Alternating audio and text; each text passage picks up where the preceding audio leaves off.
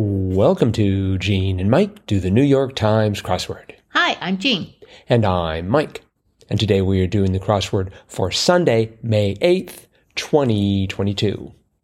So, did you do the crossword? I certainly did. Did you do it step by step? By step by step? Yes, I did. Yes, you did? Good. Excellent.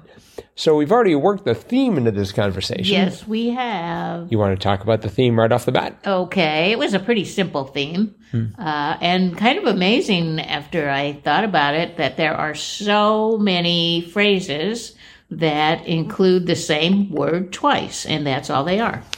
The name of the puzzle was 2 by 2, and there were a number of clues, the answers of which were, as you have probably surmised, 2 words or the same word twice. For example, 74 across. Well, looky here was the clue, and the answer was surprise, surprise. And right above that was 70 across. You get the point. And that was et cetera, et cetera.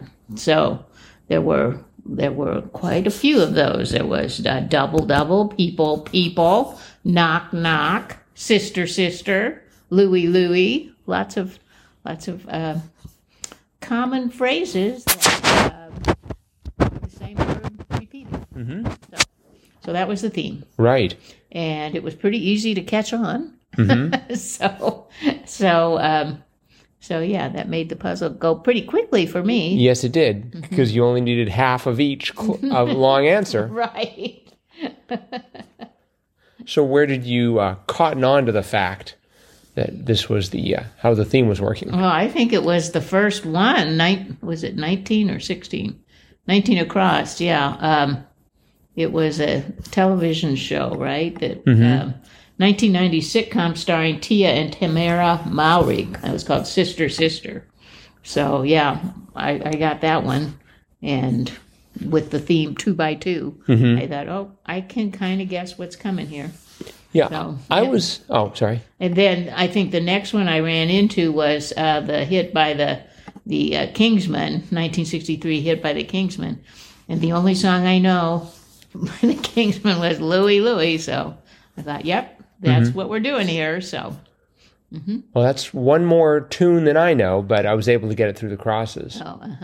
And I started off with 19 across. I started off with the perhaps lesser-known 1990 sitcom, Mr. Mister. Oh, no. And it's about someone who continually sprays their plants, I think. No, it was Sister, Sister, the Tia and Tamara Mowry. They were twins. Well, that was that series. I'm talking about Mr. Mister. Yeah. Well, that was wasn't that a rock group back in the 80s? Mr. Mister? I think there was Twisted Sister. No, I think it was one called Mr. Mister. Really? Okay. We might have to look that up. Yes, indeed. Let's see. So I got through this in 50:46. I'm assuming you did it in less. Just a little, 45:29. Okay. I filled it out, and I was right the first time. Wow. That almost never, ever, ever happens to me, where I fill out a Sunday, because usually I fill out a Sunday, and it's just like, oh, great, now I've got another half hour of homework ahead of me. But not that I want to disparage homework, since I am the dispenser of it so often. But it just, I was like, wow, I got it right the first time. So very good. That probably accounts for why I'm sort of close to your time. There were some fun clues here. Oh, yeah, I thought there were some great clues today. I liked 45 across. It gets the show on the road. The answer was tour bus. And I don't know why, 63 down was annoying. And it was annoying because I put down pesty for a bit. And then, because it runs down, I look at it as I've got my notes here and I'm reading pesty, and it's just like, that's not a word, but it looked like it when it was running down. And then eventually I realized it was pesky. Right. That crossed with one that took me a little bit to get, quaint exclamation of dismay, 75 across, was crikey. Yes. Crikey. That sounds Australian to me. It is Australian. Okay. Which is ironic because 56 across, Yellowstone site, I had it starting with an E, it was 3 letters, and I immediately thought emu. And that turns out to be a flightless Australian bird. Right. But you see, I probably had Australia on the brain because of crikey. Maybe. So I went, crikey, it's not emu, it's elk. Elk. Listeners, that was my Australian accent. No, and the fact that I have to... No, that was my attempt. And the fact that I have to explain that it was an Australian accent is pretty bad. Let's see. Did you notice 36 across? Singular praise was kudo. Uh-huh. They had that 2 weeks ago in the Fiasco Sunday crossword by Sam Mazursky. But there it was clued as ounce of praise jocularly. Oh. So I thought that was interesting that they've been doing kudo a lot instead of kudos. Yeah, that is interesting. I don't remember that. I guess that's sort of it was there. Okay. I don't have the clue number, but it was 2 weeks ago. Uh-huh. Anchors Away Group 8 down. I wrote USO to start. Oh, uh-huh. But it was actually because that sounded like the sort of show that the USO might put on. Anchors Away. Actually, that does sound like a musical, doesn't it? Yeah, it does. Think there was a musical called Anchors Away? There could be. If not, we should trademark it immediately. And anyways, it was USN, U.S. Navy. Right, that's their theme song. Anchors Away? Mm-hmm. Oh, okay. Yeah. I hope they remember to pick them up after. Otherwise, the seabed is going to be just littered with U.S. Navy anchors. Uh-huh. Did you know 99 down, the fried plantain dish of Puerto Rico, the mofongo? No, I did not. You did not? Mm-hmm. Me neither. But I was able to get it through the crosses. Uh-huh. Because, when you have names, and knock, knock, you have 2 of the letters to start. Uh-huh. That always helps. Yeah. My favorite clue was, it was 110 across. Noted character with object, subject, verb, syntax. I'm like, what is that? But it turned out the answer was Yoda. Yeah. I'm like, yep, that's what Yoda does. Object first, then subject, then verb. Mm-hmm. I didn't even try and parse that. As soon as I saw, sort of character with syntax differences, I went for Yoda.